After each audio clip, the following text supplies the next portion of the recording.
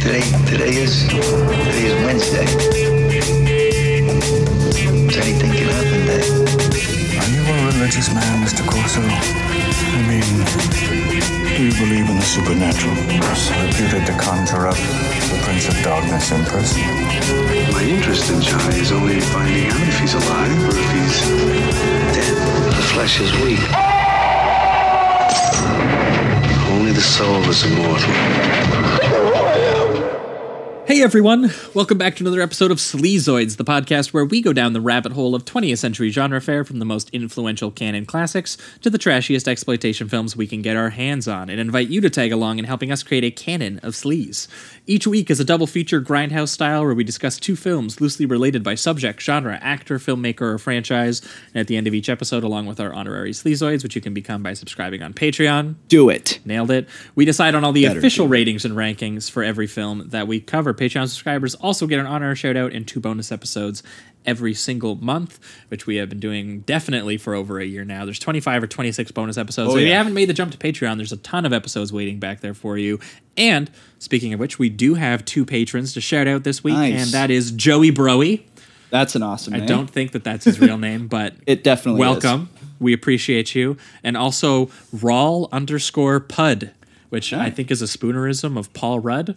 So a lot of fake signups. I don't know what these guys are doing.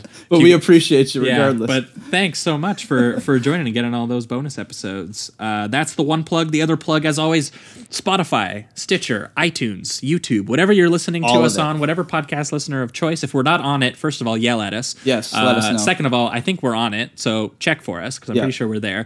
And third of all, if you're on iTunes and you've been digging the show, give us a good old rating and review over there. Please Helps do. us find new listeners, and we appreciate that just as much as we do our patronage. Yes. Anyway, those are your plugs for the week. They are out of the way. 2 weeks ago would have been the last time you guys, free listeners, would have heard from us, and we would have been talking Arnold. Arnie, baby. We had Chris Cabin on from the We Hate Movies podcast. It was great having him on, and he brought on the origins of one Arnold Schwarzenegger in the 1977 documentary Pumping Iron. Mm-hmm. We got to see a bit of his sort of jock asshole side as he undermined one Lou Ferrigno and generally showed us kind of that he was like just like a really large sociopath. It was a lot of fun seeing that side of him. And then seeing him sort of post-action movie career in 1993's Last Action Hero, where he sort of uses that image to his advantage and subverts it in a lot of ways. And I think Chris pitched it as the episode or the 2 movies where Arnold is objectively the villain. Yes. Of the 2 movies. And Arnold Schwarzenegger himself, which I really enjoy. Like, Arnold Schwarzenegger in a very hero. meta way. Because in Last Action Hero, it's the character Arnold plays, Jack Slater, is the hero, but he is not very happy with his own creator, Arnold Schwarzenegger, who brings him nothing but pain. Yeah, those were great. So that was the episode 2 weeks ago. If you haven't heard that one yet, it's for free. Whatever podcast listener of choice. That was 2 weeks ago. But last week, patrons, you would have got a very special episode for your bonus episode last week, and that was a discussion on the first 3 Hellraiser films. I had never seen any of them. Jamie had only seen the first one. I was very curious about this franchise, so we watched Hellraiser 1, we watched Hellraiser 2, Hellbound, and Hellraiser 3, Hell on Earth. Fit the double hell in as many titles as we can. Which we were shocked to hear that the third one is like a lot of people's favorites, but not for us. I heard from a couple people that they really like it, and I was like, okay. Yeah, fair enough. So if you want to hear our reasons on that one, you can, that's patreon.com/Sleazoids podcast, as we've already mentioned. So again, 3 Hellraiser movies. We did 3. I think that's the first time we just did 3 movies, just flat. I think so. For not a reason. Yeah, because the Death Wish one would have been with the theater as well. When we talked about the new Death Wish, which we will not relitigate the new Death Wish. It's not going to happen. You've heard it enough. Yeah. But this week we have another special guest coming on with us. She is a writer on horror films at all kinds of places, but also Dread Central. We've had a couple people on who are friends in that side of the horror website and horror movie site sphere. We have Michelle Swope I did too, and I even asked before the show. God damn it. Okay, sorry about that. You weren't confident in the delivery. I know. We went over this. I know. We practiced and everything. I'm so embarrassed. All right. First of all, confirm for me what it actually is, and then tell us, Michelle, what two films that you've brought with you and why you've paired those films together. It should be swope, like rope. Swope. That makes so much sense. Yep. Rhymes Okay. with rope. All right, it won't happen again. And thank you for having me, by the way. Of course. Thanks for coming. Sure. For my double feature, I went with the satanic detective genre. And I decided to bring niche. on one of my absolute favorite movies ever, and that's Angel Heart from 1987. And I paired that with The Ninth Gate from 1999. Perfect. Beautiful. And we were.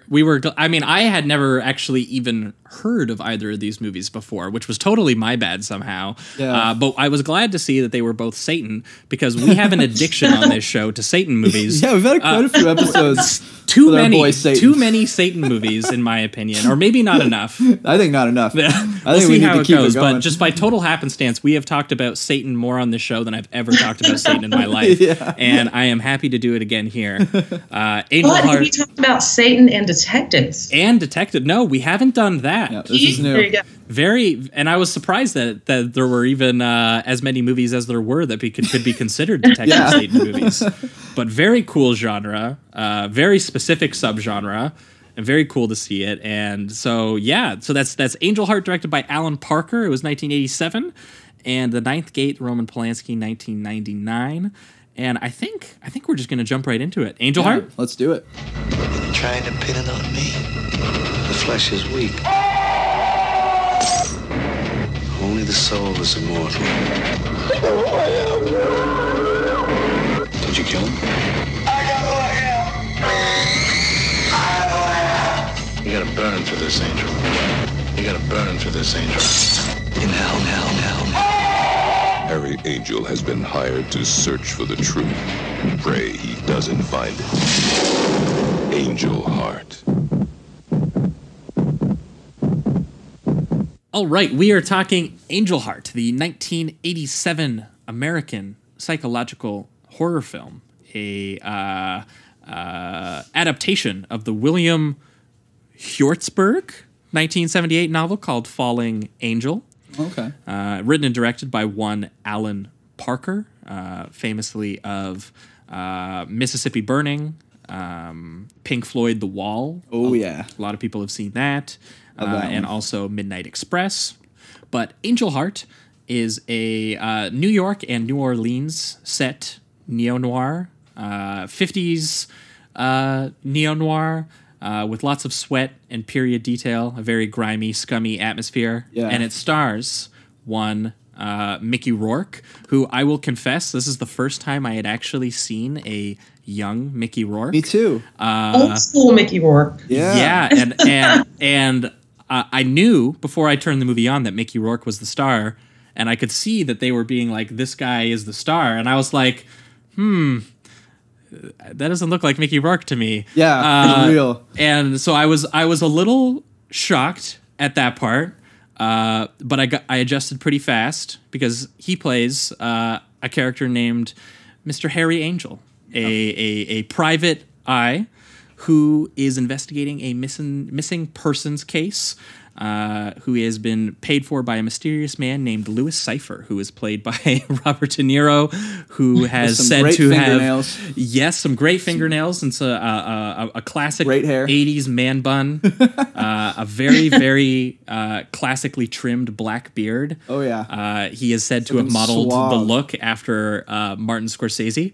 Oh, really? Yeah, which, to be fair, that is what Martin Scorsese kind of looked like in the late 70s Yeah, and yeah. 80s. Like Taxi Driver, he has that scene. He's got the You know, big I black had beard. forgotten about that part. Yeah. Yeah. I totally forgot that until you said it. Oh my. Yeah, so it's kind of an interesting turn for him. And we shall say that this is a very twisty-turny neo-noir that goes into, as we've already said, Yeah. into occult territory. Very cool film. But Michelle, maybe you want to walk us through your early take on this one. Well, I've always been into thrillers and horror, obviously, and it just seemed it looked cool. Like I said, I can't remember the trailer exactly, but I saw the trailer and said I have to go see this. It looks really cool, and so I saw it and I loved it, and I wouldn't shut up about it. Like I told everyone I knew, "You've got to go see this movie," and literally none of my friends cared at the time. I remember. So I'm glad that since 1987, people have come to love this film because it's so brilliant.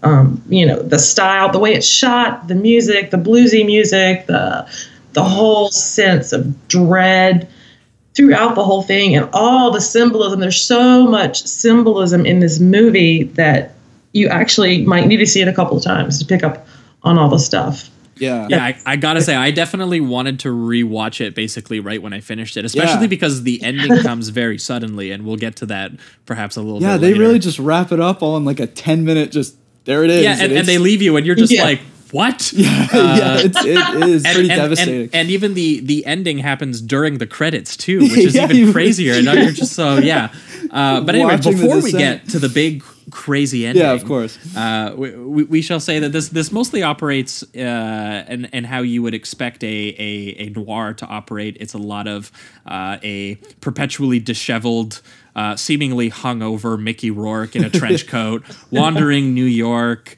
A lot of hard-boiled dialogue happening, and he's got a thing about chickens. This is a thing about detective. They have always got like that one little quirk, and Mickey Rourke's is that he's not crazy about chickens, but it's a very charismatic performance from him. Even though he incredible. Looks very much kind of like, I would say, on edge, not particularly relaxed even before the movie starts. And then as he takes on what is a seemingly small missing persons case, we'll say that the corpses start piling on very conveniently right in front of him. And very, very quickly. And a lot of dread and danger is immediately sort of injected into the film. And especially in what I was very impressed by is a very quiet performance for Robert De Niro, which is even more unsettling. Yeah, he only has a few scenes really, and I mean he takes them when he's there. But I was surprised to not see him more than you do. No, he has a few scenes, and he's considering the fact that as we get into sort of the twists of the movie, he's playing a very supernatural character. Yeah, he's playing it maybe one of the most restrained performances of that supernatural character I've seen. That's true. That's a good point. It's a lot of just uneasy. He has he's like picking apart a hard-boiled egg with his nails. Yeah, and like he just seems like a hardened businessman as the devil. He's just making bargains and stealing souls. The scene with the eggs is actually my favorite scene in the entire movie. I'm kind of obsessed with that scene. Oh, it's so good. If you notice, his fingernails actually get longer as the movie goes on. I didn't spot that, but that's cool. I was like so obsessed the first time I saw it with his fingernails. I was like, oh, what is going on with his fingernails? Like, this is so creepy. And then, the scene with the eggs and what that symbolizes, how, it actually represents the souls that he's taken. Yeah, and then he just eats one, and you're like, he just takes that big bite out of it. And it's like, it's a pretty creepy moment. Absolutely. Well, and another detail about that scene too is that at one point while he's fixing his egg up, he's putting salt on it, and he spills salt on the table, and Mickey Rourke picks up the salt and throws it over his shoulder, and so it's that bad luck kind of thing. But typical belief on why that's bad luck and what you're doing is that you're throwing salt into the devil's face. That the devil's over your shoulder. I didn't know that. And part he picks of up salt, and you're like blinding him with salt. Oh, that's cool. actually where that came from. So then it gets super cool when you get into where this movie I didn't even ends know up going that with it was all of effective. But what sort of starts happening is while he's Mickey Rourke's character, Harry Angel, he's looking for this guy, Johnny Favorite. Yeah, who is a character who has somehow ruined a contract or ruined some sort of deal for Robert De Niro's Louis Cypher. And he kind of realizes that this Johnny Favorite who has disappeared has very clearly intentionally disappeared for a reason. He kind of follows a paper trail of all of these people who have been trying to escape. And as he's interviewing them one by one, looking for this Johnny Favorite, all of these people are being murdered off, seemingly minutes after he's interviewed them. Yeah. In really gruesome ways too, I might add. No, very gruesome. You're exactly right on that. How does that first guy die? I think I have it written down. Did you? The first guy? Yeah, the one that he interviews at the like sort of like it seems like at the hospital of some sort. Oh yeah, his eyes are taken out. Oh yeah, I believe. Oh yeah, why did I forget about that guy? Oh my god, I have everybody else on my list. His eyes are taken out, and then I think he places a gun next to him, so it looks like he committed suicide, even though he's doing this all. That's what I do. I take my gun when I'm about to commit suicide, and then I like pull my eyes out or something. Yeah, generally two individual eye holes. Yeah. Well, and it's interesting when he goes to the next guy's place, you actually see like eyeballs in the closet too, and like in monkey heads and like nailed crosses like with nails all the way through them and stuff like that.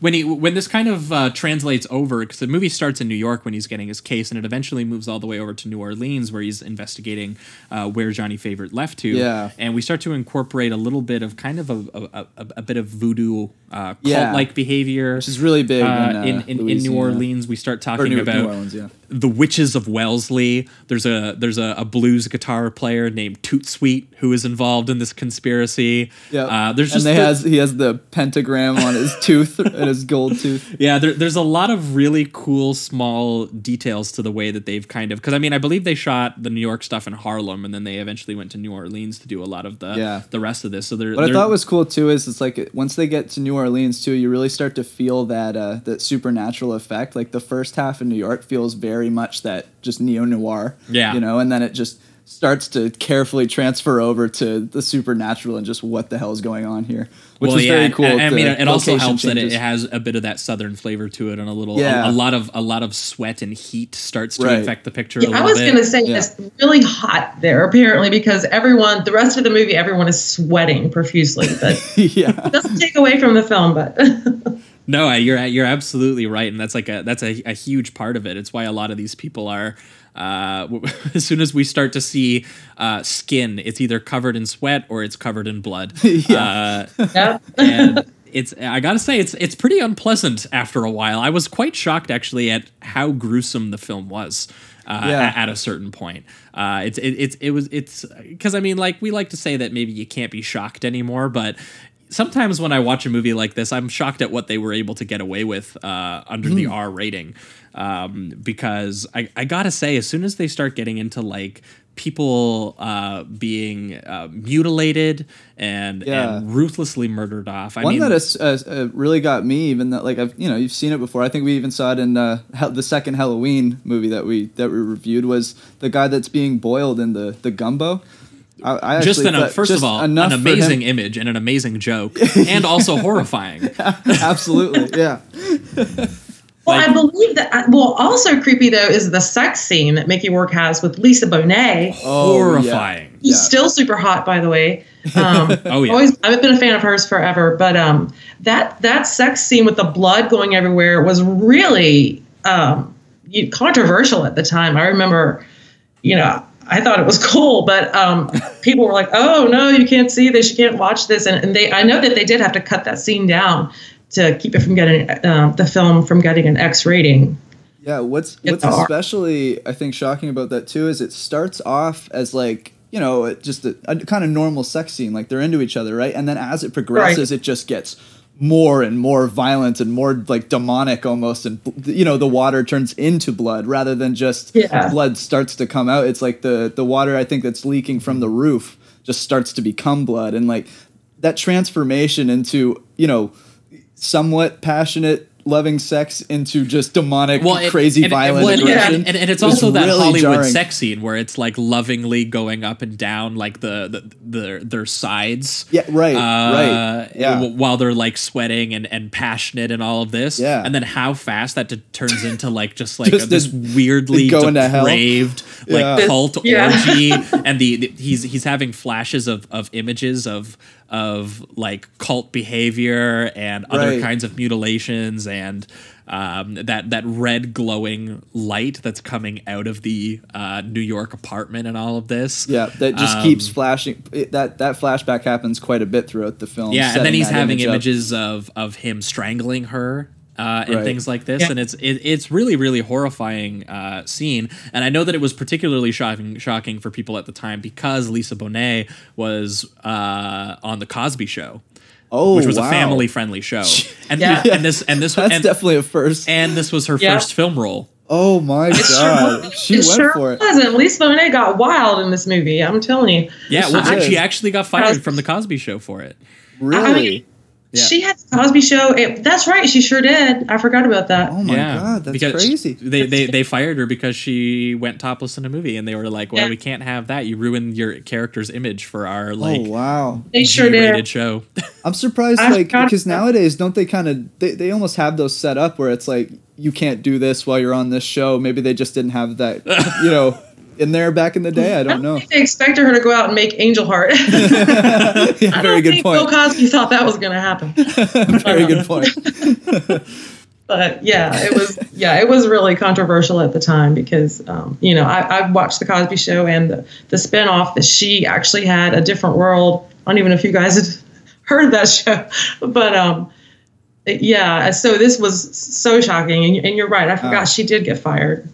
Or film. But she's great in Worth in it. Worth it. Oh, She hell of a performance. She kills it. Yeah, she's incredible in this. And she actually has a decent amount to do, especially when he makes his way to New Orleans and he's investigating all of these leads about people who were related to Johnny Favorite. Charlotte Rampling makes an appearance as sort of like the girl that he ran off with, but was abandoned for a mistress who turned out to be Lisa Bonet's mother. So Right. then he finds out that Lisa Bonet is Johnny Favorite's daughter. Which is a very important detail. Yes, Right, definitely. And turns a really like a noir trope of kind of like the detective getting very involved with a woman who is central to the case, and yeah. really flips that on its head into something uniquely horrifying. Yeah, very uniquely horrifying. And it's interesting because this does feel like it's operating in the realm of a noir where he's investigating cases, and it has that kind of noir sense of humor where you are the disheveled detective. I love that interview that he does on the beach. Yeah, And the big wide image. the guy like keeps of him on the scratching beach. himself. And all Yeah, that, and the guy who gives him like the sun protector, the nose that guard. he wears The throughout the glass rest of with the the movie nose guard. too, which is just a great little like comedic addition to every scene where he has the nose guard. I don't know why it Exactly. is, but it's funny. There's Well, like no, a charm and to it. that's very typical of the noir of Yeah. where the private detective really has a personality in comparison Right. to a lot of the sort of uniform police force Something who I a lot of found times cool he's and fighting different against. in this one because we did Maltese Falcon and we did Double Indemnity, Yeah, which just- is like yeah. core noir movies. And with the leads, although they always had a bit of like that subtle dicky thing, Yeah. they were still like I didn't feel. I still felt like they had confidence within themselves and like they were they felt that they were right about things and whatever. Whereas Yeah. this guy, he feels like a lot, a little bit more timid, a little bit weaker in that sense, where something is traumatic in the back of his head, and I feel like that's pushing throughout the whole movie. You know what I'm Yeah, saying? well, I also feel that because I think you're right, but I also think this is a case of a private detective movie where things more or less happen to him.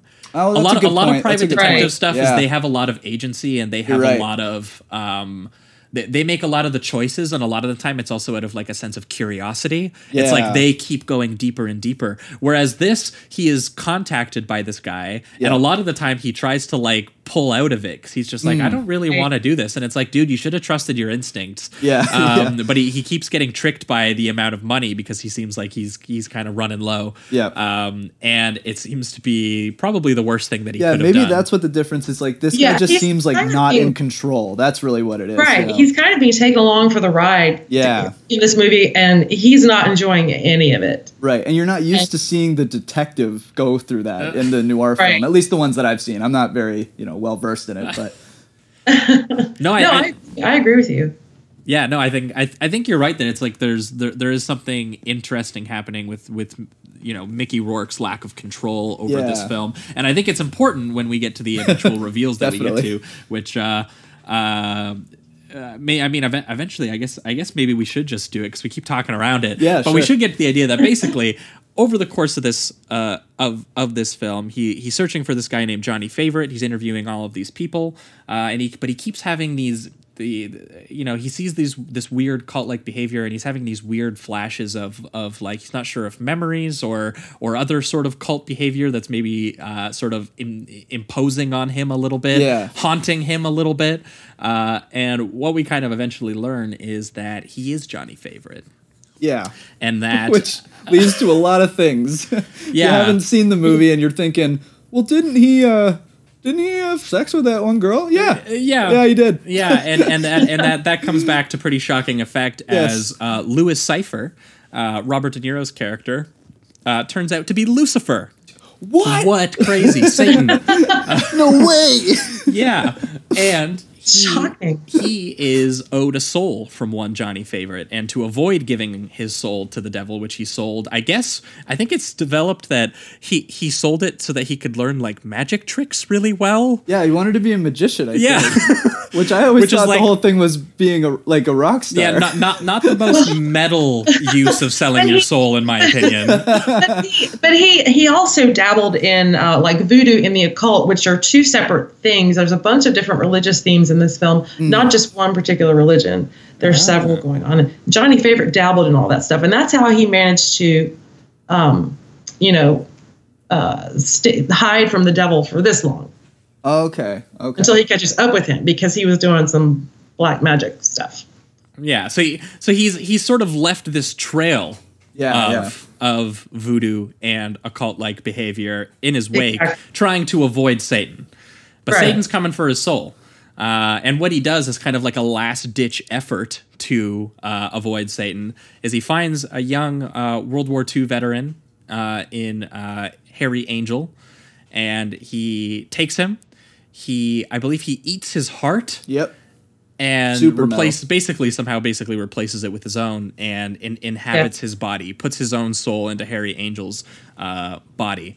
And then because of that, some sort of, I guess, during the process of transferring bodies, there's a little bit of Johnny Favorite sometimes takes control, Harry Angel is not 100% aware of it.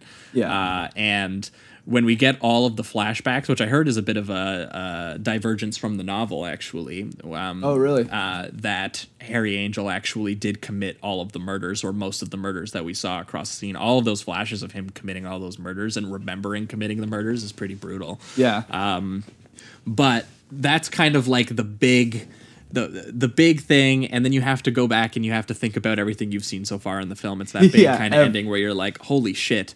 But it's a really big deal because it puts into context Harry Angel feeling like he's on like this slowward descent that he has no control over, because his body and his soul has already been pre-sold to the devil for him. Right.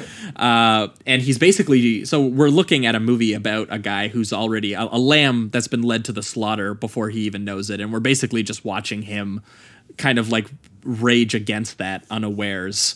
Which is, to be honest, it's a pretty horrifying claustrophobic feeling, and I think that the movie in its style very viscerally captures that sense of that kind of like fatalistic attitude of something bad has been here the whole time and it's coming for me, and then oh shit, it's here and it's over. And I love that the movie just ends on that. It's just it's suddenly it's over and you're gone. And not to mention how his character just kind of like accepts that. Like he walks into the room and sees his daughter and the two other detectives that are like, you're gonna burn his for daughter this. Who he's just had sex with and then murdered.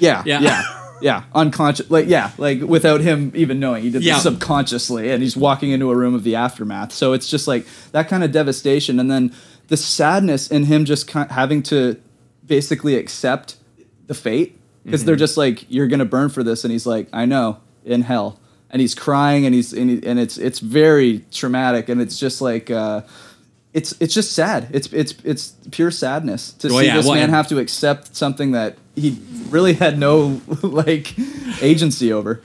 Yeah, at least the one guy. Exactly. Obviously, Johnny Favorite did. And what you said, I think you said this earlier, Josh. I think that you wanted to watch it again when you got to the end, and that's how I felt the first time I saw it, because. If you're paying attention in the movie, there's not just the thing with Robert De Niro peeling the eggs with his fingernails. There's fans literally everywhere in this movie, like ceiling fans, those old box fans. every other scene there is a fan. And I know when you're watching the movie, you're like, what the hell are all these fans about? What's going on with that? Why are they so ominous? Yeah. Right. Why are there all these ominous fans in this movie? But they actually come to represent something. And then there's also a lot of staircases. If you notice, there's a lot of like curving staircases, and those also come to be significant by the end of the film. And I think that's the thing that I thought was so cool about this movie, is that there was so much symbolism and there was so much to think about, that I did want to go back and see it again immediately. And I did. And I've seen it, I don't know how many times over the years, because it just really makes you think. And, Yeah.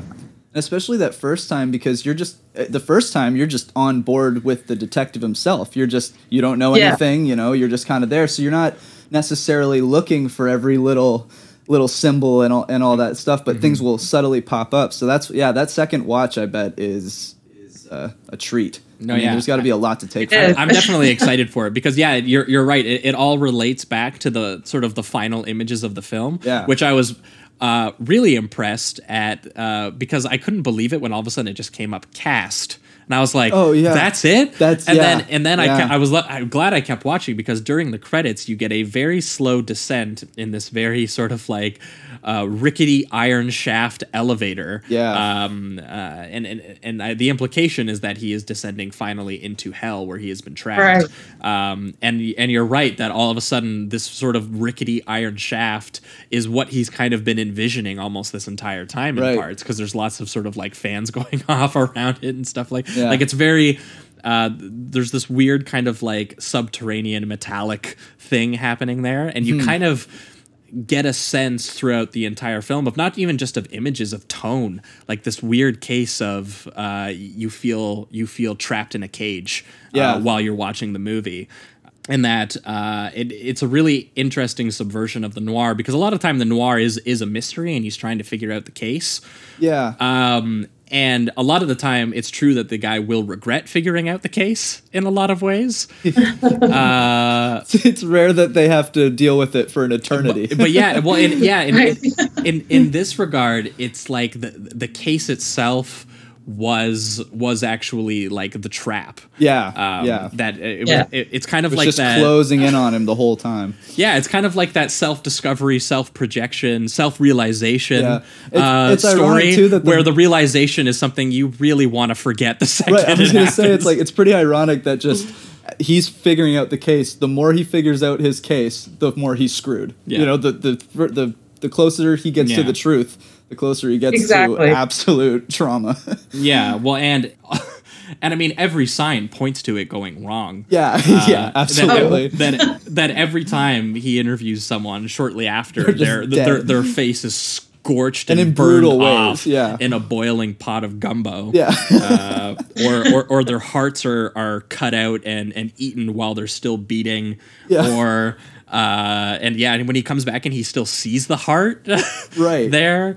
One I'm glad we didn't see, but is still described, is the one where he's like, well, technically he was asphyxiated with his own genitals. Oh, yeah. That was Toot Sweet. That's how they found him after he interviewed him. Oh, poor Toot Sweet. He didn't deserve that. No. I know. Yeah, the thing about this movie though is it's really cool. When you're watching it for a first time watch, it's cool. It's got the neo-noir stuff. There's all this weird shit going on. You're just trying to figure out what's going on. And then, like you guys said, the way it just kind of ends, it kind of just slaps you in the face. Really. It does, really. Oh yeah. And you're like, wait a minute. I just completely got tricked or something. I mean, that's how I felt the first time I saw it. I was, and again, I wanted to go back and watch it immediately because I was, all these little light bulbs started going off in my head. Oh my God, what were all these fans? What were the stairs? And all these things. And there's just so much in this movie. There's just so much to dissect. I mean, I could go on for days about it. But, and then also the little addition of the child having the demon eyes. And earlier, I think she even mentions, she says something like that child came from, like, she thinks God or whatever. Yeah. It's a bummer to realize at the end it seemed like the devil was the one that did it. But like, what a line she has where I think she says something like, "It was the best fuck I've ever had," or something like that, too. And then you like find out that it's the devil at the end of it, and like I don't even know why they really added that. To be honest, I don't know how it correlated with the rest of Harry's story necessarily, but I don't know. Did you guys have like a take on what? Is it mostly just the devil's doing his evil deeds? I haven't read the book, so I don't know, how much they changed for the movie. It does.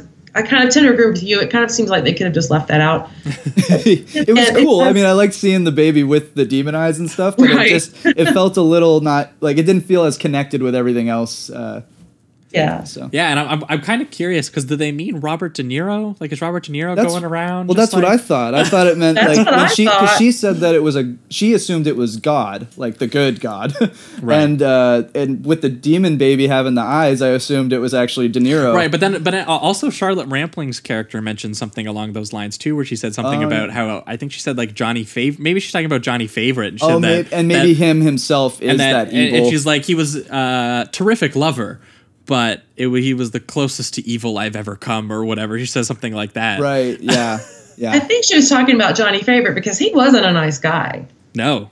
He tried to swindle. He was going around voodooing Satan. People. He tried to swindle Satan, He was doing a lot of shady stuff, and then tried to screw over the devil, after selling his soul. So he was definitely not a nice guy. So, yeah, she was talking about him. Yeah. Yeah, well, and it's clarified that he's definitely the one who has committed all of the murders. Yeah. Right. I think De Niro even has a great line at the end there where he said that you've been living on borrowed time in another man's memories. Yeah. Because Harry Angel is still in there. And that's who we kind of get a POV from. It kind of reminded me, actually, because we just did it on the show not that long ago, Jacob's Ladder a little bit. Yeah, totally. Especially how it unravels in the end. Jacob's Ladder is very much a sort of kind of like it doesn't have as much of the noir element. No, right. But he is figuring things out. It has that element where he's like trying to figure out what the hell is going on in general. Yeah, it's very much like someone trapped inside their own mind and their fate has kind of been predetermined for them, and they haven't really figured. Yeah. They just have to kind of like come to terms and accept that. Yeah, well, it's just because we watched it so recently. I have to feel like Jacob's Ladder must have come a little bit inspired. I think so too. From here too. But I think maybe we might angle a little bit towards the reductive rating round on this one, which for you, Michelle, it's the part where we remove all the words, all the nuance, and we give the movie a number between 1 and 5. But this has also turned into the closing statement section. Yeah, so whatever you'd like to shut up. So make your final, give us maybe your final thoughts or any scenes or any moments you haven't had a chance to bring up that you've wanted to, and give us your good old rating. That's what we do here. So for me, this is a pretty high 4 for me. Nice. I ended up really, really liking it, and I can't wait to check it out again because it sounds kind of like, I guess, a little conventional to say because there's so many. I feel like it's a big deal when people are like, it has like that twist ending that kind of like blows your mind. Yeah. And I don't know that it was quite that for me. It was more of it just kind of like it recontextualized my experience with the movie and made me appreciate it more because I was kind of noting what makes this unique from other noirs, and we were kind of talking about how in this case he feels even more in over his head than a usual the usual detective than a usual private detective does. And he feels a lack of agency, a lack of control, and that as he sort of as this sort of ominous presence infects the film and sort of viscerally takes over the film as it transitions into horror. Because maybe that's one thing we didn't get to mention quite, how horror this does go. This is a full-fledged horror film in its back half. Oh, absolutely. And that transition, it makes that transition between the two genres really, really smoothly, and in a very distressing way. I gotta say, I was a really big big fan of this one, and I'm always a big fan of when we get into Satan. I mean, I even like Devil's Advocate, which by my own admission takes the courtroom drama and does something similar, but does it with a little bit more of a camp pleasure. Whereas I would say Al Pacino just hamming it up. Well, and you got to say, like, Al Pacino goes so larger than life in that performance that I really had to give props to De Niro for playing it quiet, he was just this, for like, toning cool, it down. Like, dude rubbing his cane, like, just like and it was deals. almost more ominous because in some sense that you relate all of this evil stuff that's happening to him. Yeah, but he's so calm and he's so relaxed, and he because he's the one really in control of this whole situation the whole time. Exactly. Yeah. And there's never, like, his performance has that throughout. You know, there's never a weak point with him. He is in control this entire film. And it matches his look, which is very clearly thought through. Like, it's very meticulously trimmed, his nails and his beard. And I gotta say, iconic when he lets that man bun down. In that final scene, and he's got the full mane and everything. Yes. I was flabbergasted by that mane when he lets it out with the cane. I gotta say this was a really, really fun watch, and also fun in that kind of like noir sense that I love following these kinds of movies. It's a pretty dark and then film. really, really dark when it turns to horror, because we already mentioned it, but God, that sex scene seriously is really, really uneasy, and the way that it invites you in that kind of Hollywood passionate sex scene, and then he immediately, like, turns really stylishly demonic, fractured edits it. It mines it for pure horror. Gotta say, I was shook a little by that one. I'm gonna give it a 4 as well. This was great. What was cool about this movie for me was I was on board with it throughout, but I just wasn't sure where it was gonna lead or what it was doing. And although the twist for some reason didn't necessarily like gut punch me by any means. Yeah. I think you said it earlier. It was kind of when the twist happens, your brain starts to realize all the things that happened previously and make those connections to that last 10 minutes. So it's not necessarily like it's not that twist moment where you're just like mind blown or whatever. It very gradually explains these things to you, but as it expands, you just get more and more creeped out and making those connections to the past. Well, because weirdly enough, if I have to make any argument, I think it uses the twist for its horror. Yeah. It's just like, what if all of a sudden it makes everything more all horrific. Of those things that were in the back of your head that you were afraid of were true. Right. Yeah. Right. Exactly. Yeah. And then all of a sudden, every bit of control you felt you had was taken from you, and this whole life that you thought you had, you never really actually fully understood. Yeah. And it just, all of a sudden, all of that kind of like claustrophobic tone and that really visceral horror that you feel, just, it makes sense. I felt like the twist made sense. Yeah. And made everything matter more to me. So. Well, yeah, I think that's like, it was an odd point where it's the twist is what made the movie make sense to me. It's like you just said, it's just most of the time when that twist happens, you're just like, oh, I didn't see that coming. It's crazy. This one, it was like, oh, it's all coming together. Yeah, you know? It's exactly. The case. I'm seeing all the clues. But yeah, and it was really cool to see Mickey Rourke do his thing young and pre Mickey Rourke, what he is now. I mean, I don't know how to explain it other than that. But he was fantastic. His range is unbelievable in this movie. And he's got to put on quite a unique performance as well, given all the things that happen to this character. So yeah, I thought it was great, and I'm going to give it a 4 out of 5. Beauty. For you, Michelle? I'm going to give it a 5 because I've been a fan since the movie came out, and I have revisited this movie multiple times since 1987. It never gets old for me. It's never not creepy to me. It's never not awesome to me. It's just, the atmosphere in this movie, like you said, Mickey Rourke is phenomenal in this role of the old school Mickey Rourke. Some people might not be familiar with today, but and Robert De Niro, his performance, his somehow restrained performance as Satan. That was such a good that was a great sentence. It's just weird to think about. Yeah, what a restrained performance as from Satan. Yeah, I just enjoyed that. I don't think I've ever seen anyone play Satan as like quietly, restrained and cool. Yeah. He's cool though. He is cool. I mean, Robert De Niro makes a really cool Satan. Yes, he does.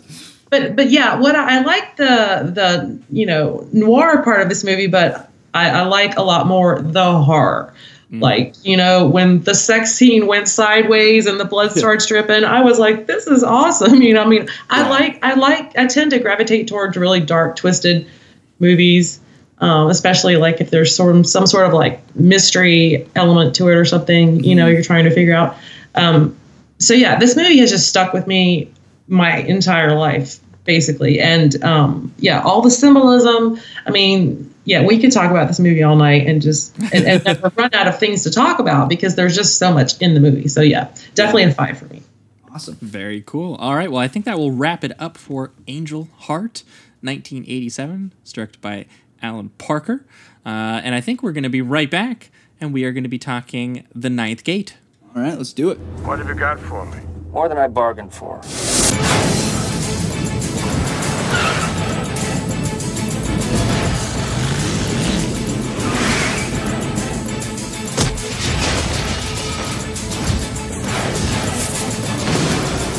There have been men who have been burned alive for just a glimpse of what you are about to witness.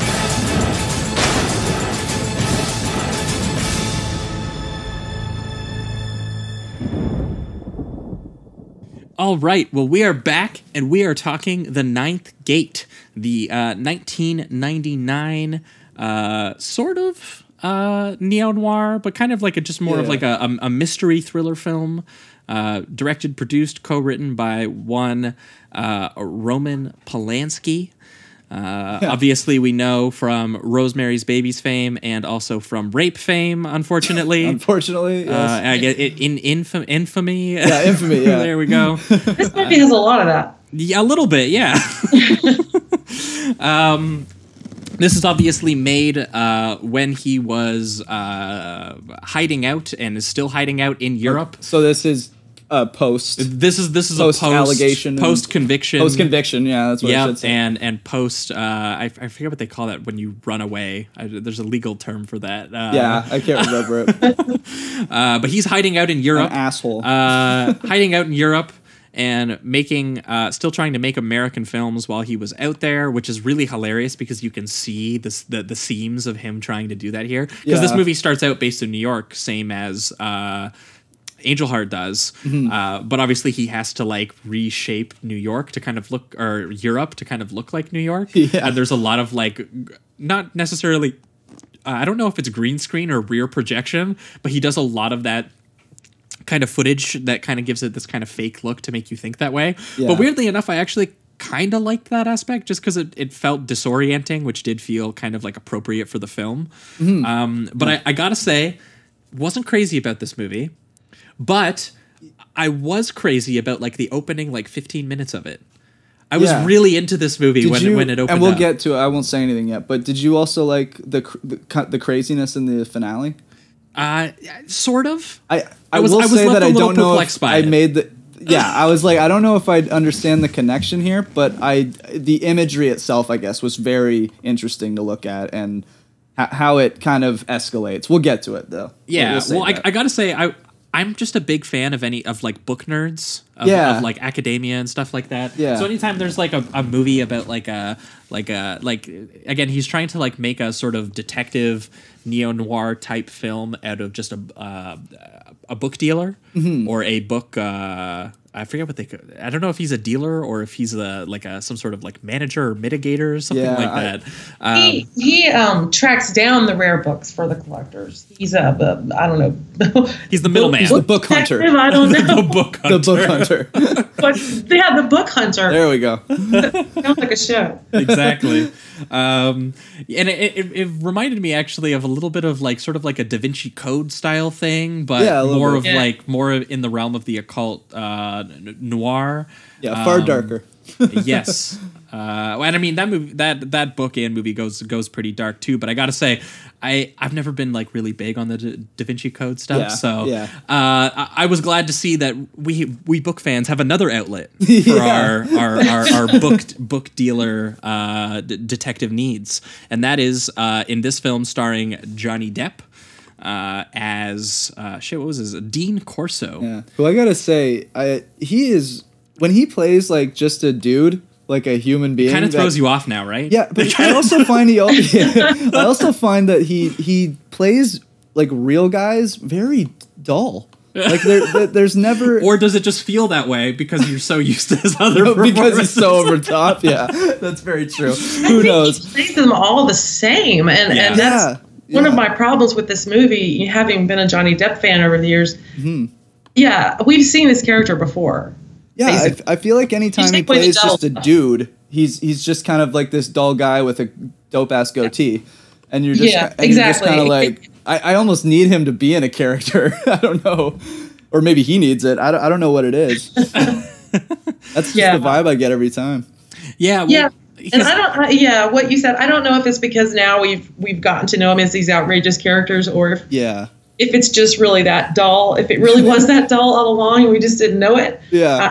I don't know, but I think, we've definitely seen this character. We've seen him play this character before. Oh, definitely. And it's not that exciting. Yeah. Well, yeah. Well, also, and they, about this. Well, I was going to say, they also don't make him like the most interesting character.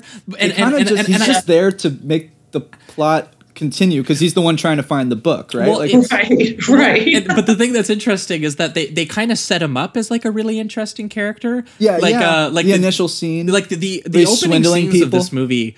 The really, really moody suicide that takes place at the beginning of this movie, where the guy stands up on his desk, he writes his kind of final note. You see this image of sort of like the chandelier being ripped out of the wall as the guy drops off the chair and his feet hang, and the camera slowly kind of like pans and dollies away from the feet and go into like this weird like void temple as the credits fly by you. Yeah. It's a really moody opening sequence that like nothing else in the film looks like until like the final 5 minutes. I agree. I was intrigued in the first 15. I'm like, I can see maybe he's gonna do some cool camera work, some like smooth transitions in that way, but it's for the most part a lot of establishing shots. Johnny Depp walking into a bookshop and someone's dead. Bookshop, But and then the funniest thing is the first scene where they introduce him, he's doing something really, really mean, which is going into a recent. I believe they say that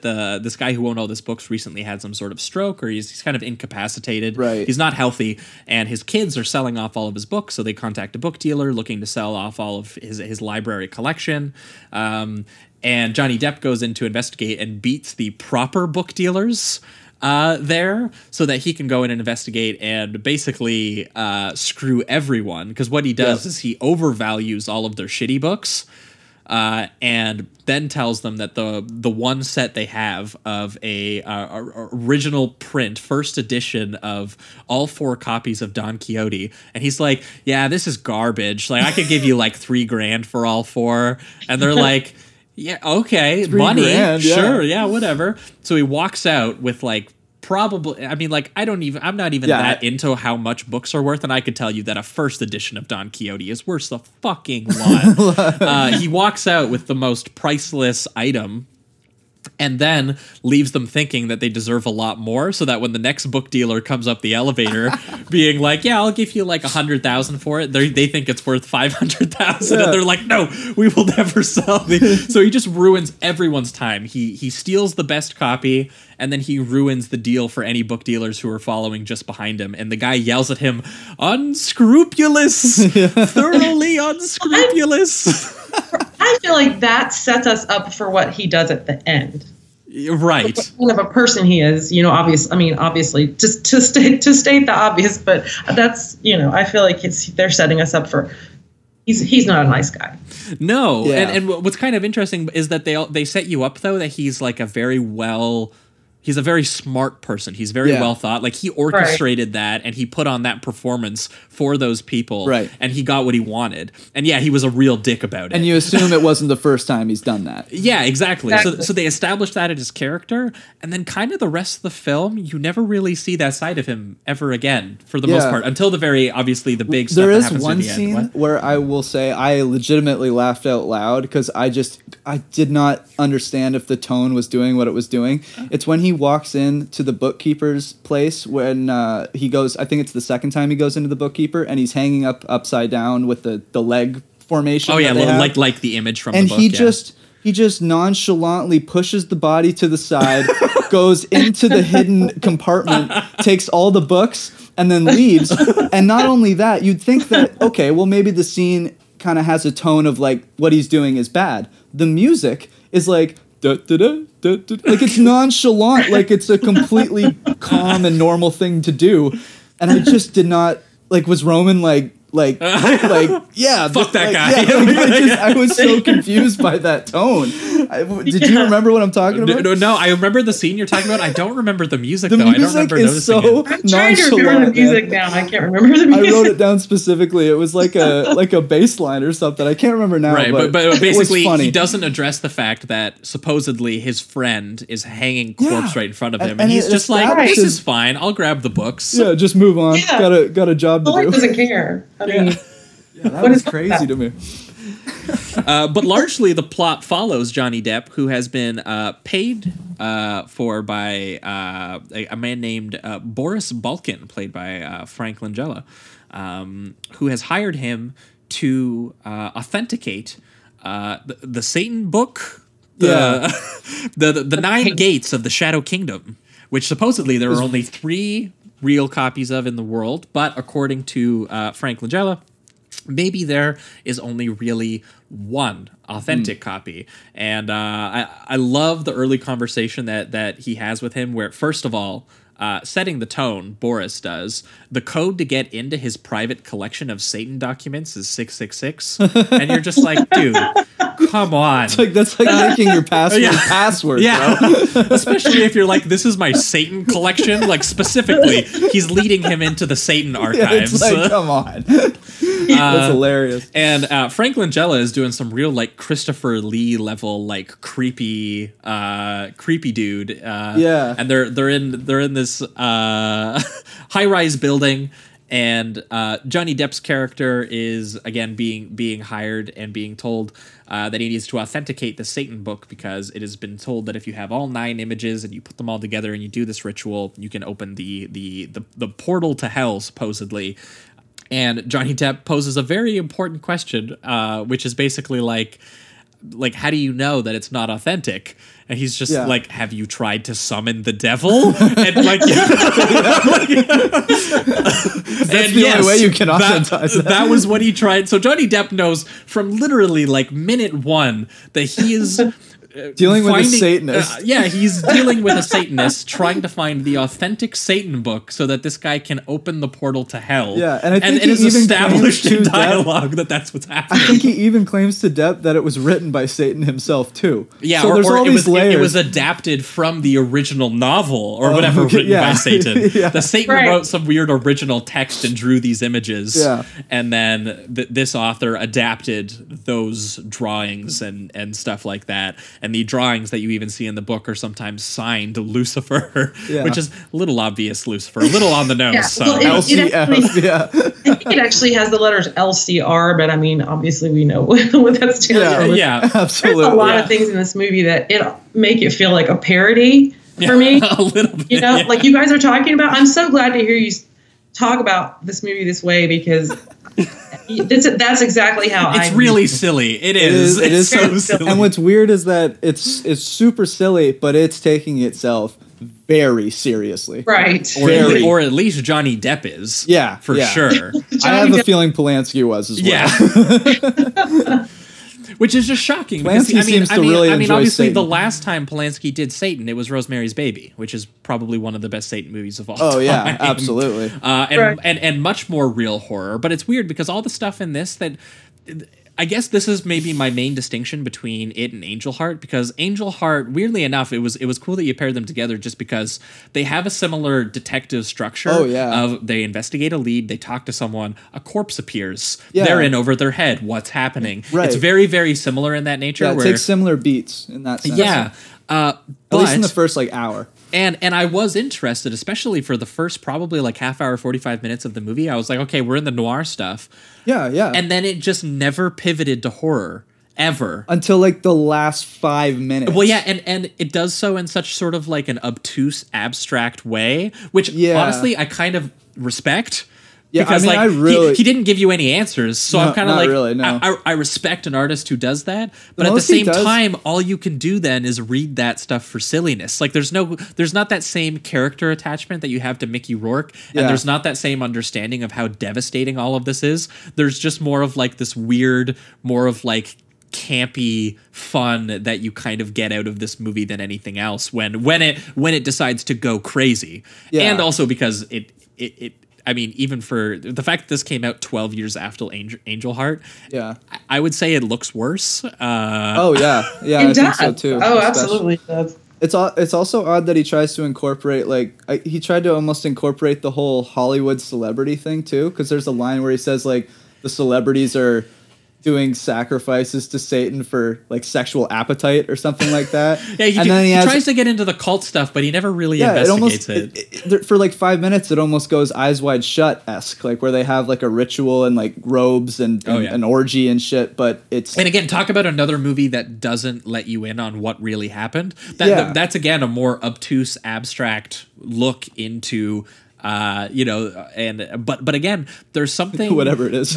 Well, yeah, but I mean, with Eyes Wide Shut, there is that sense of again, you're in Tom Cruise's head while he's going on this descent, and you feel that horror. You feel that character, and it also stemming from this weird kind of clinical. That really does feel like just the guide to be there, so you can go through the plotting. Well, and Tom Cruise also has that kind of unhinged thing that happens to him, and again, Kubrick has that kind of clinical style, which when all of a sudden you mix in that horniness and that abstract and that violence, you get a really weird mix of feelings and tones in Eyes Wide Shut that make that movie so amazing. Yeah. And in this, you have the same plot elements, but none of that. I guess it leads to the same thing. It kind of does. Kinda. I don't know. For me, I just didn't really understand what his overall point was with the film. I also have no idea what he was feeling when it came to the ending. Yeah, are you enjoying the sex with the demon lady, or are you not? I have no idea. He looks mostly kind of confused. I mean, this is cool, but this is definitely weird.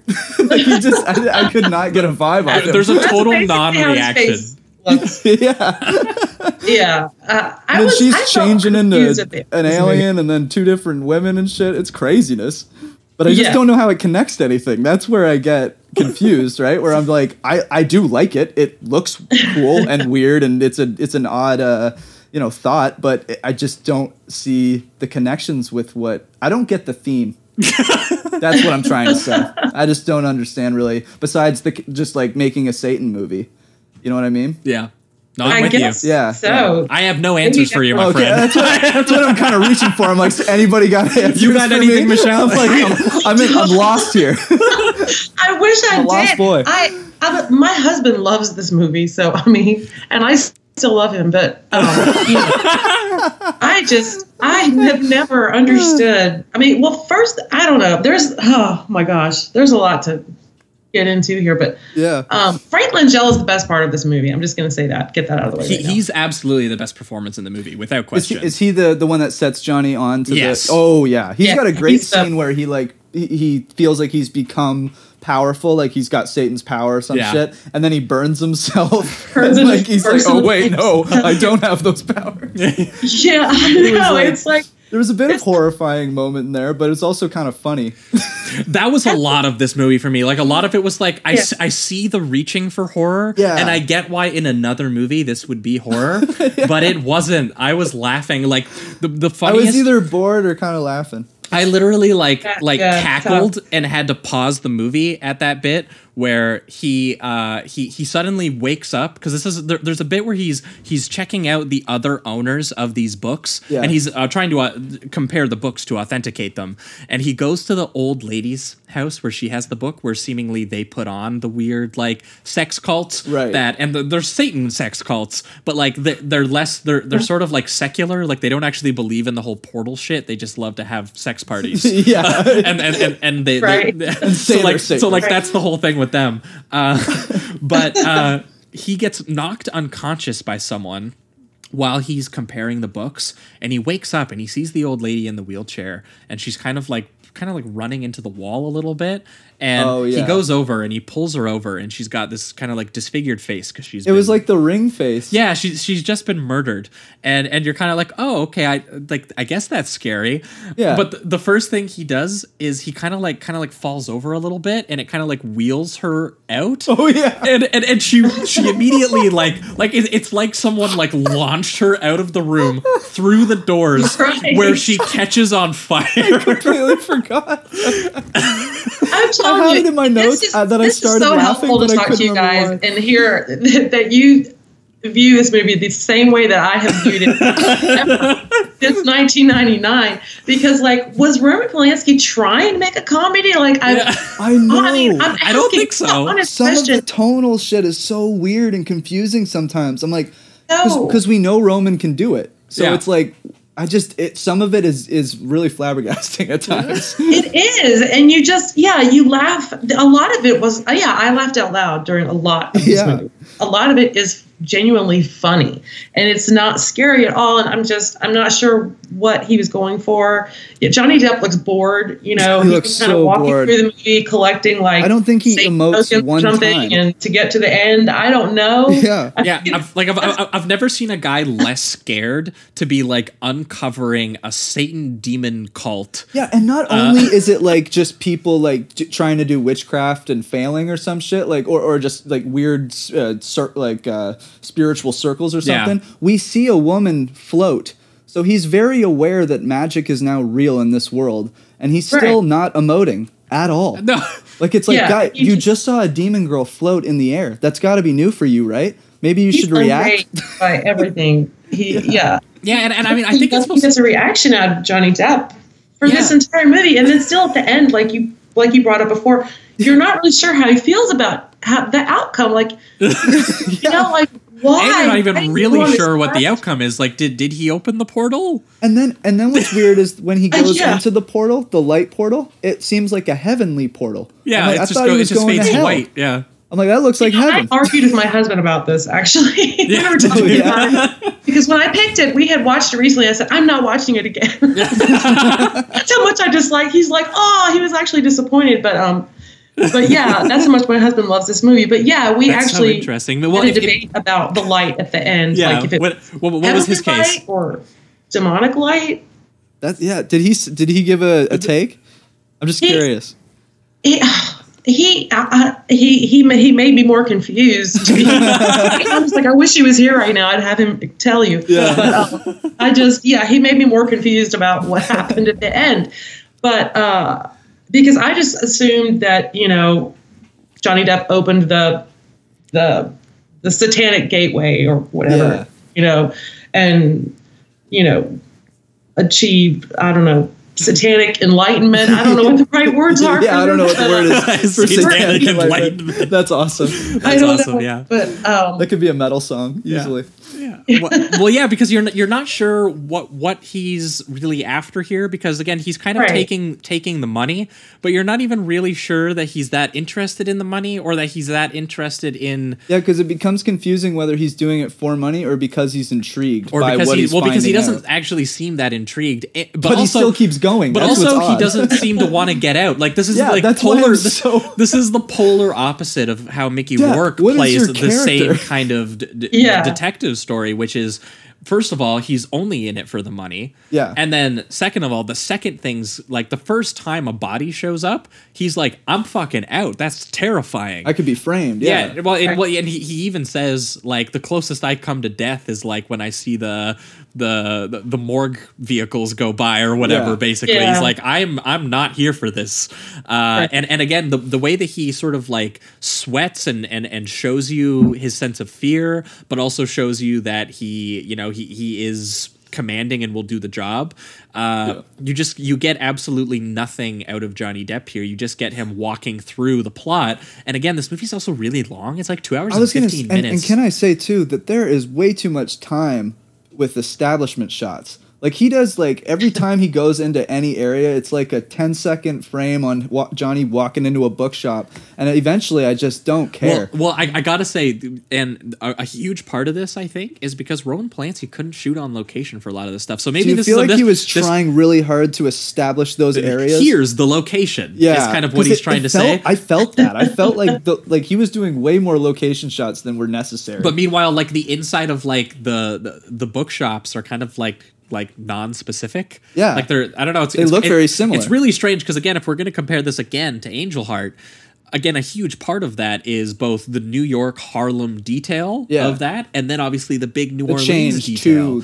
You can tell a huge difference between those two locations and the production design and everything that they chose to do on that. And also you can kind of feel in the tone of the movie, the kind of like dirtiness and sweatiness and how people feel in those places. And plus those location changes make sense even with the story, because it's like New York, you have the noir thing, and then once we get to New Orleans, we start getting into the voodoo and the supernatural, which makes sense with those cities themselves. But with this, it's just kind of like this international, mystery journey that it just... You don't feel like when you go to locations, you don't feel them. You don't feel like they're important. No, because what I think, honestly, is he shot it all in one place, and then he took all of these shots being like, look at all these different places. Johnny Depp's doing a globetrotting thing, and I can tell that eventually... Roman, maybe you shouldn't have been such a piece of shit. Maybe you could have filmed in America. You could have actually filmed in America. But the funniest thing is you can even tell that there's parts where he lost Johnny Depp. Like maybe Johnny Depp had to go back to America, because no joke, if you go back, you can see shots where it's following behind Johnny Depp's character's head, really? And it's not him. Wow. Okay, that's got it. Yeah. What? That's absolutely. How have I not noticed that? Oh my! I guess because this movie is I'm probably the main one. I actually had to rewind to double check, and 100% it's not Johnny Depp, because the guy even turns his face enough for you to see it's not Johnny Depp. Holy shit. And it's the shot where he's trying to get into a cab, and then the weird like. You think that she's like a guardian angel, but really she's like a Satan angel. She pulls up in like the red sports car and picks him up. The shot where Porsche, he's trying to like hail down a cab, where he runs into the street and he's like, I need to get a cab. That's not Johnny Depp. And then all of a sudden, when it reverse shots where she pulls up to pick him up, it's Johnny Depp who gets into the car. Oh my god! Oh my god! You're gonna make me have to watch this movie again. I like for real. I checked 3 times and 100% it's not Johnny Depp, because either he lost him for the day. Or Johnny Depp wasn't in the location where he shot the entire movie. Oh my god! Oh my god! This is so unlike a Polanski film, from what I've experienced. No, it's really poorly stitched together, and I will say that I did get a certain value out of kind of how fake and silly it looked when it gets into the Satan stuff. Because as soon as we get to the final castle stuff, I liked that. I was into the final castle stuff when they're having this big showdown where he's authenticated the book, or his theory is anyway that across all 3 books, 3 images in each one are real, and if you rip the 3 out of each one and you put the 9 together, you'll get the real Lucifer drawings. Right. Which will then be used to open the portal. And when he goes to the castle, and it seems like maybe he actually got the castle. Good for him. Which only my husband seems to know the answer to, and I don't know. Yeah. And And I still don't know what it is, what the answer is. But yeah, then you get like a weird like Scooby-Doo showdown where like they're just like, you're the behind this, and then like the other guy, the cult guy, comes out with a gun and she's just like pointed at them, and then Frank Langella shows up, and then everyone kind of dies, but Frank Langella takes all of the 9 images and takes them up into the tower, and he summons the portal to hell, and he gets so sort of like enthralled by his own summoning and how much of a genius he is. He kind of gets a little overblown, too big for his britches. Yeah, and he's like, I'm just gonna pour gasoline on myself just and see what happens. How awesome I am. And then he stands there on fire, on very fake fire, screaming at the top of his lungs, and it's amazing. I will say my favorite part is his realization that pain is happening because he's just like, he douses himself. Oh wait. And I think he even has like an oh wait moment where he's kind of like, oh shit, and then he just starts panicking, and it is horrifying if you were like there, watching a man do that. But it is farcical looking at it from Johnny Depp's point of view. Yeah, it's pretty funny because you watch this guy and you think, oh, this guy might actually be a threat or something, and then he goes and sets himself on fire and kills himself. And it just takes away the horror of it, I guess. And then you have no idea whether the Satan stuff is supposed to be real or whether all these people are just fucking nuts. But then Roman Polanski, who's cast his wife as like this weird... Is that the demon girl? Yeah, the blonde demon girl. Yeah, I didn't know that was his wife. Girl. Yeah, she just called the girl, and it is established frequently that she has supernatural abilities, including martial arts. Yeah. That one part where she just starts like pummeling the shit out of a dude who's trying to take him out and like flying down the stairs. Yeah. And it's such a weird thing to include that's never brought up. Yeah. No, absolutely, man. It's so and then again the final scene is so Johnny Depp getting hardcore ridden on by her completely naked in the field. Transforms into 2 different girls and a demon, and like I really liked the face morphing. I thought that was pretty creepy. Well, and cool. And she looks like the girl from the drawing who's riding like the 3-headed behemoth or whatever it is from the Satan drawing. Yeah. But then there's an image of the castle on fire and they're having sex in the field, and it's a pretty like moody kind of cool looking image. Definitely demonic. But then there's a close up of Johnny Depp's face being like feeling nothing or like uncertain. It's like you couldn't emote this one time. This scene. This is like the pivotal scene, it seems, for your character, and you're still as confused as you were in the beginning of the movie. Yeah, he's just like, okay, so there's maybe Satan, but there's not. But I shot the guy who lit himself on fire, and now I'm having sex. Is what we're feeling. He's just as confused as we are, and he's just kind of like, okay, yeah, okay, yeah, that's it. He's fine with it. Yeah, it's the weirdest thing. I mean, his character starts out, he is obviously introduced being an asshole in the beginning of the movie, so, it kind of, I guess, does make sense the way it ends when he opens the portal or whatever. I guess maybe we're supposed to assume he wanted the power. Yeah. Or something, but what's weird is like, why would you want to? I literally have no idea what he wanted. Yeah, like what cared enough to want that. Yeah, honestly, that's always been my interpretation of this movie. Is his character just didn't give a shit? I thought he was just doing it for the money. I don't know why he did this stuff. Yeah. You'd think it was just for the money, the way he acts, because he's like a mercenary the whole time, just totally emotionless. Right, but then as soon as he gets in over his head and he's like, "Is this worth the money?" He doesn't like there's no he's drama like, let's of just that. go back home. Like there's not that scene like in Angel Heart where Mickey Rourke goes back to Robert De Niro and is like, "This shit isn't worth it," and then he's like, "Okay, I'll double it." And then he's like, "Oh, okay." Well, so it makes sense. You're like, okay, well that makes sense with this character, even if he's seen some shit, he might still want to get out. And the thing is that it feels wrong, and he knows that it feels wrong, but it's worth it for him for the money that he's going to keep going. Exactly. Whereas you don't feel any of that for John. You don't even honestly feel that things are necessarily wrong, because again, in the opening scenes, we set up that Johnny Depp knows that he's dealing with a Satanist who really believes that he's going to summon a portal to hell. Like, they establish that in conversation in the opening scene. So there's no like surprise when we get to the big end when he's just like, yeah, he did exactly what you pretty much thought he was going to do. Yeah. And he's the exact person you said he was, he presented himself to be. So it's just weird. And I just don't know what he was trying to say with the movie. No clue at all. I don't either. I wish I had the answer. Yeah. maybe get your husband to write a piece on it, and we'll we'll read it in like a short mini episode or something. We'll figure it out, because honestly, I would want to pick the brain of someone who genuinely loves. I mean, because I looked up the prevailing opinions on the movie, and there's not a lot of love for it. I will say most people are pretty kind of like, what to like kind of fun. I saw in a lot of like threes and Yeah, that. My husband loves this movie. He was so excited that I picked it, and I said, "Honey, that's not why I picked it." I'm sorry to get you excited, but no, it just fits in the genre, you know. Yeah. Well, I think we might angle towards the reductive rating round on this one. Sure. For me, believe it or not, I think I'm still going with the low 3 on this one. Okay. Because we were pretty negative on the movie throughout. I'm still struggling.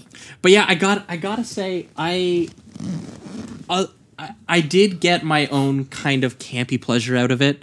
Okay. In the sense of what we were kind of talking about with the silliness and the kind of comedy of it almost. And that's not necessarily to say that it was, because I actually don't think that it was all completely unintentional. I think that Roman Polanski, because apparently Roman Polanski didn't want to even do the movie. Apparently he thought the material was like below him in a sense. So I do feel like you kind of get a little bit of that in that he is trying to hype up how absurd a lot of this is, and how kind of confusing it is. So I feel like some of that is intentional, but it also didn't have to be as boring as it is in the middle chapters. It's too long. It's just there's too much Johnny Depp doing the mystery stuff and not learning very much, and not doing anything well. That like but having all this thrown at him. Every time Polanski threw in something like crazy, like the girl floating down the stairs and doing martial arts, or getting drop kicking Johnny Depp from the top of the stairs, the wheelchair like being launched into the room and catching on fire, and like, you know, every once in a while, once it seemed like Johnny Depp was in over his head, even though you don't get much of a reaction out of him.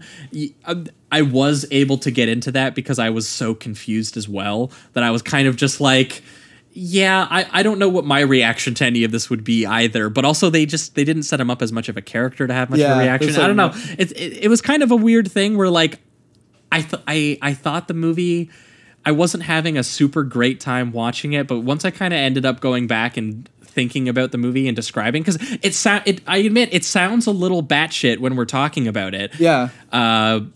And I did get a little bit of fun out of that. That's what my struggle was. I was kind of like, when I watched it and I kind of went, I don't know if I liked that. And then I reread my notes and I was laughing and I was like almost like more entertained by talking about it and reminiscing about it. Yeah, I mean, but I just don't know if I can like say I liked it. It's still very weird and kind of obtuse in a way that I kind of respect. Yeah, I agree with that. And had a good time with. For sure. But would I be rewatching this for the fun of it? Absolutely not. But for a one-time watch, I can't say that I was completely bored by it in any capacity. Like I was definitely, I mean, to be fair, I was really into it for about 30 minutes or 45 minutes. I was just shocked at around the time that you would think stuff should start happening and that the plot was revealing stuff. Yeah. The tone just never really switched to horror or got scary. It just kind of got silly and absurd.